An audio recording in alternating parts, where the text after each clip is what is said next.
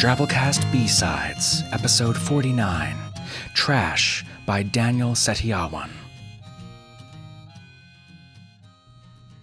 The day she left, we forgot to take out the trash.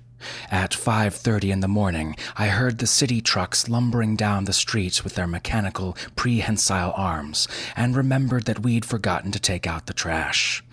I didn't care, though. I knew that in a few hours I would help load the last of her boxes into the truck, and she would leave. Everything was expanding without me, and I felt like the room was growing until I was lost in and filled with its great gray nothing. The weekend before, we had a big going-away party for Kate. We filled bottles with gasoline and shot them with a Daisy pump-action BB gun. The bottles sat on the grill that covered our fire pit, and every time we broke one, the flames would shoot geyser-like into the sky. Everyone would cheer, and their faces, brilliant and joyful, appeared immortalized in the light of the explosions. We were all laughing then, even Kate, even me. There was trash everywhere after that party. We filled our gray trash can and blue recycling bin full until we couldn't close the lids, and still there was trash everywhere. Cans and bottles, plastic cups and paper plates, and half-eaten burgers and soggy potato chips. We filled 3 more extra hefty-sized trash bags and lined them up in the driveway next to the garage. It was Michael's idea to lay a tarp down in the corner of the backyard where we piled the rest of the bottles, cans, and plastic cups. "After the trash gets picked up Wednesday," he said, "we'll be in the clear. It's not a problem," he kept saying, like a mantra to ward off the doom that none of us could name. "After the trash gets picked up Wednesday." The trash did not get picked up Wednesday, because we forgot, and because that morning, in the blue light and big gray nothing, I didn't care. Over the following week, the pile of cans and bottles in the corner of the yard grew. By Sunday, it was not just cans and bottles, but milk jugs and cardboard boxes, newspapers and styrofoam egg crates. "We have to do something about this," we all agreed as we stood about staring solemnly at the heap that evening. But we did not do a thing. The following Wednesday, we forgot to take out the trash again. This time, there was a lot of fighting about it. Michael claimed that he was the only one in the house that took out the trash, which was mostly true. And Theo argued that he was never even there, being the only normal overworked adult in the house, which was also true. Sam threatened that if something wasn't done about the trash situation, he would have to take matters into his own hands, which everyone ignored. And I locked myself in the bathroom and read Batman: The Dark Knight Returns for like the 100th time. Right before she left, Kate dropped a bottle of perfume in my bathroom. It shattered on the tile floor, and the smell of her was everywhere for days. It had long since gone, but that night, while thumbing through the glossy streets of Gotham, I suddenly thought about her perfume. I tried to remember what it smelled like, and couldn't. That seemed like the saddest thing in the world to me. If she hadn't left, none of this would have happened, I thought, then immediately felt stupid for having thought this. By the 3rd week, the house descended into a state of imminent doom. Everyone seemed to have given up with a calm resolution, as if we were together trapped on a ship sailing over the edge of the world. We didn't feel like brave men, just defeated. The pile of recyclables was now a small hill, its mass augmented by several black plastic trash bags overfilled past the safe point of retention. Many of the bags had already burst like pregnant melons, spewing pizza crust and banana peels. Empty cigarette cartons and at least half a dozen warrant notices for Michael across the yard. We stopped speaking about it, which is how I knew it was bad, and no one even tried to remember to take out the trash next Wednesday. We just woke up that morning and sighed. Theo mostly stayed at his girlfriend's place up north. Mike drank, and Sam, who lived in the converted garage that stood separate from the rest of the household, began to carve a series of tunnels through the small mountain of waste to access his room. And I just didn't care about any of it. We shared a driveway with our neighbor, a pretty girl named Millie who worked at Dell and had a big orange cat named Hilmar. One day I saw her on the porch and asked if I could just hang out at her house for a while. I don't know why I asked. Up to that point, our relationship had been nothing more than cordial. She said, okay, and we watched Star Trek II, The Wrath of Khan in her living room, and didn't talk much, but I thought we had an all right time. I left feeling fine and felt fine the whole 200 yards back to the house, but then I walked into the backyard and saw all that trash rising up before me. The miserable loneliness returned in a rush. I thought of all the little parts of Katie that were in that pile, all the things with her name on it. I grew angry, attacking the mountain, cursing and tearing at it with my hands. This madness could have gone on for a long time, but I was startled by the sound of Sam's laughter coming from somewhere deep within the mountain, and immediately felt embarrassed. I started spending more time over at Millie's. She had a great library of books, and I set myself to digesting Hemingway and Faulkner, Tolstoy and Dostoevsky. Millie loved Hemingway, especially A Movable Feast, but Dostoevsky was her favorite. She always said if you could read the brothers Karamazov, you could read anything. She was a packaging engineer and spent all day using machines that abused packages, dropped them, shook them, set them on fire. I told her that sounded like a fun job, but she said that she was bored and just wanted to travel and read books. Sometimes I told her about the stories I was working on, and she would help me with ideas.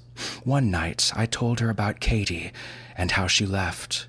She listened attentively, but didn't offer much in the way of advice or consolation. She just said, "Oh," and I didn't even notice. I just went on like an idiot.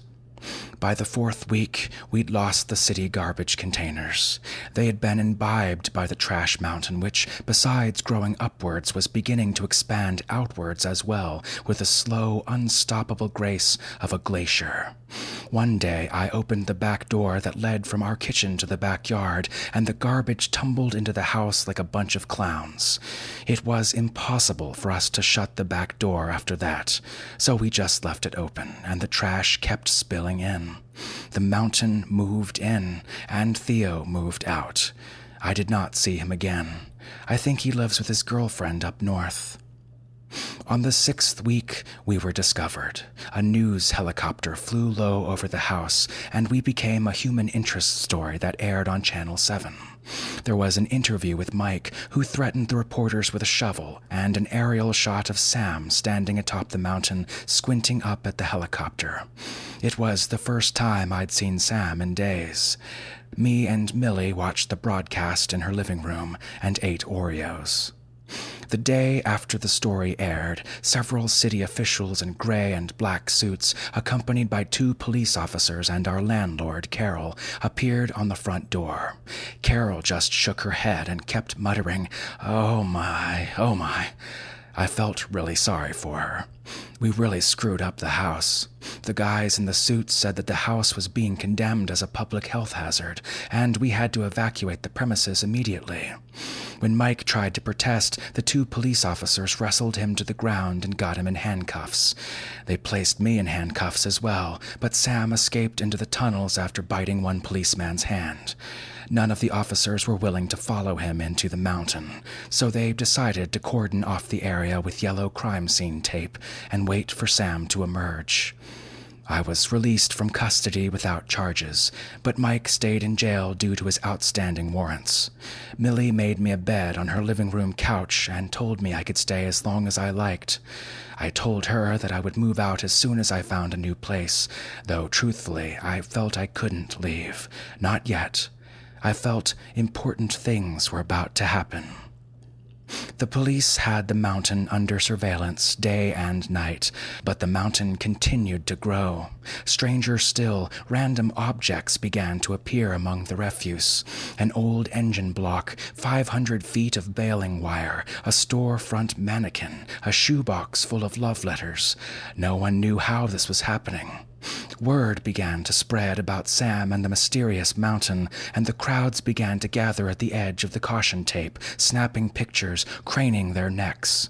Every evening at 6, Sam would appear at the top of the mountain, and the crowds would cheer and wave and hold up signs that said, "We love you, Sam," and "Hang on, Sam, we're with you." There were other signs, too, that read, "In the mountain we trust," and "Long live the mountain." Millie and I watched for Sam every day and waved at him from our porch when he appeared. He never said a thing, just looked out on the crowd, which was growing almost as rapidly as the mountain, and smiled serenely. He looked angelic. The city officials were going nuts. They could not demolish the mountain because of Sam, and the crowds gathering on the street were beginning to become a problem. A special task force was commissioned, and a negotiator sent in to discuss terms with Sam. The negotiator offered him immunity. He said Sam had proven his point, whatever point that was, and that no one was mad at him. He promised that if Sam just came out, the city would not tear down the mountain. He never heard the microwave crashing down from the upper precipices of the mountain. It hit him right in mid-sentence. Luckily, the negotiator suffered only a crushed foot. I didn't believe that Sam maliciously sent that microwave down, but that was how the incident was interpreted, and Sam was labeled a threat to public safety.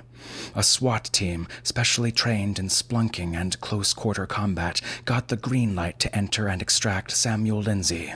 They entered the mountain at 5:55 p.m. on a Tuesday, and at 5:59, Sam appeared at the top of the mountain. Millie and I tried to warn him.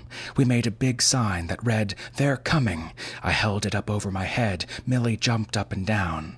If Sam read the sign, he did not show it.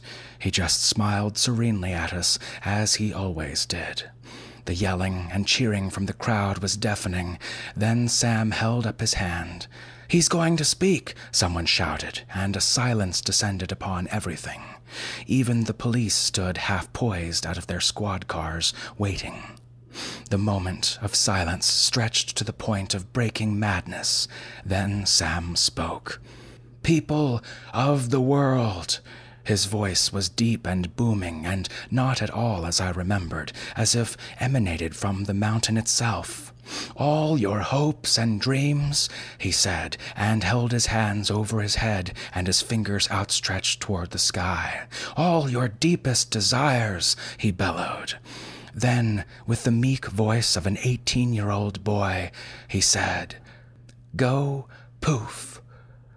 From somewhere deep in the mountain came a low rumble that grew steadily into something tremendous. The ground began to tremble, and pieces of the mountain began to shake free.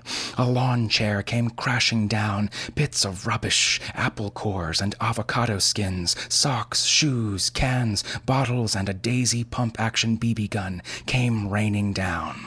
A woman screamed, and chaos ensued as everyone desperately tried to get away. Balanced atop the mountain, which now swayed quite visibly, Sam yelled, "All your hopes and dreams, one last time. Go poof!" And then it all came down. It fell neatly, like a planned demolition. The bottom blew out, and the top collapsed vertically after it. I saw Sam falling, then disappear with all the tumbling garbage, and that was the last I saw of him.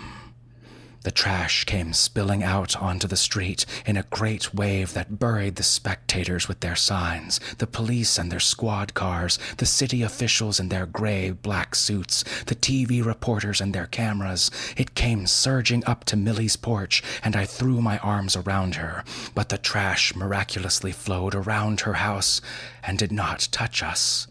When it was all settled, there was just a sea of waste as far as you could see, and our porch that stood out like an island. And there, on the porch, I held Millie long after the rumbling had stopped and the refuse had settled, and I felt so incredibly happy. And that is the end of the story. This is the epilogue. Sam was never found again, never seen again. A small cult adopted him as their messiah, prostrated themselves before little trash pyramids that preached his second coming. Mike got out of jail, married his parole officer, had 5 children. I never moved out of Millie's house. The 9 members of the special SWAT team were found in the rubble dazed, but mostly unharmed. During their debriefing, each member claimed to have seen great wonders in the mountain, unlike anything they had ever seen. When asked to describe what he saw, Private Griffin responded with tears in his eyes. "All my hopes and dreams."